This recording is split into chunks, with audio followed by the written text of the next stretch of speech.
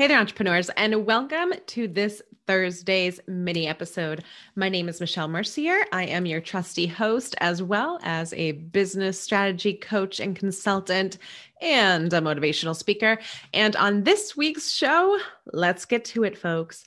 It is right at the beginning of Q2.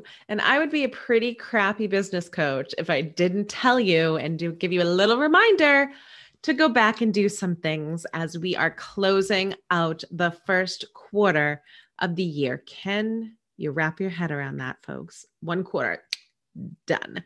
So I want to give you kind of the top 3 things, amongst other things, that I typically kind of go over with clients, that I run through myself, just to kind of start clean as you go into the next quarter. Because if you've listened to me before, I am very big on always kind of reevaluating, assessing, measuring, and then moving forward kind of in a more calculated manner than just guessing, because that's not a good way to run a business, right?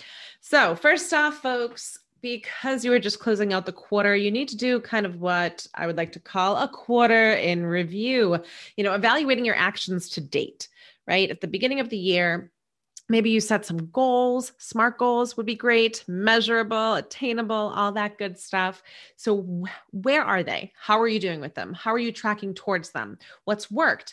What hasn't worked? What did you think you were going to get done that you did not get done? What derailed you? All of these types of questions are ones that you should be asking yourself so that you are doing a current state analysis of how, you are at that year to date mark. And number 2, folks, that includes the money. Okay. I know some of you are like, if I don't look at it, it does not exist. It still exists. Okay. So I'm going to encourage you to go in, reevaluate your expenses, do an expense audit, and make sure that everything is still relevant to how you're moving in your business. Because I know some of you are out there and you signed up for something. You put your credit card in for something and you're like, oh, I'll give this a try. And then you never used it.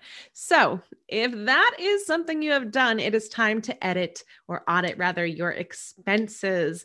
And then folks, when you're looking at your money, please, please, please don't just look at that top line number.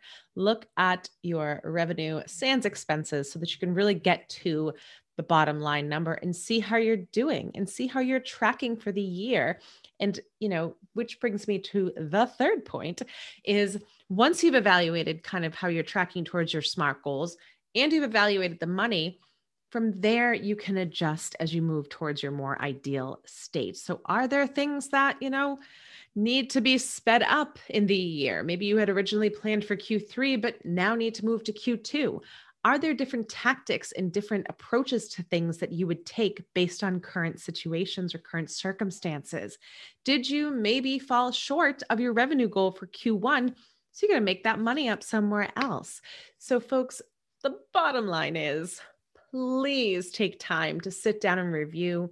This is all in the spirit of being kind of your own CEO and stepping into that power and running your business, wait for it, as a business. And that goes on the personal side of things too. I think oftentimes we may not be reviewing our finances on the personal side, or maybe we're not setting goals, but it's a great way.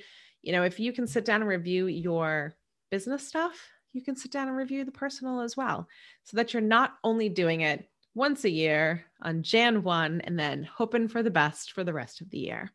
All right, folks, that is what I have for today. I hope it was helpful. Go set an appointment with yourself to do some review and some planning, and good luck as you enter into Q2. I know you got this.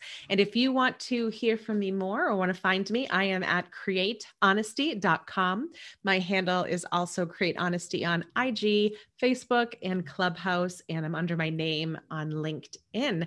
And, for you, those of you who are watching this video on social, share it with a friend who you think needs it. And if you are on the podcast or on any of the podcast platforms listening, please don't forget to subscribe, download, rate, and review, because it really helps us out. And, tell a friend, because who couldn't use a little more resilience in their life? See you later.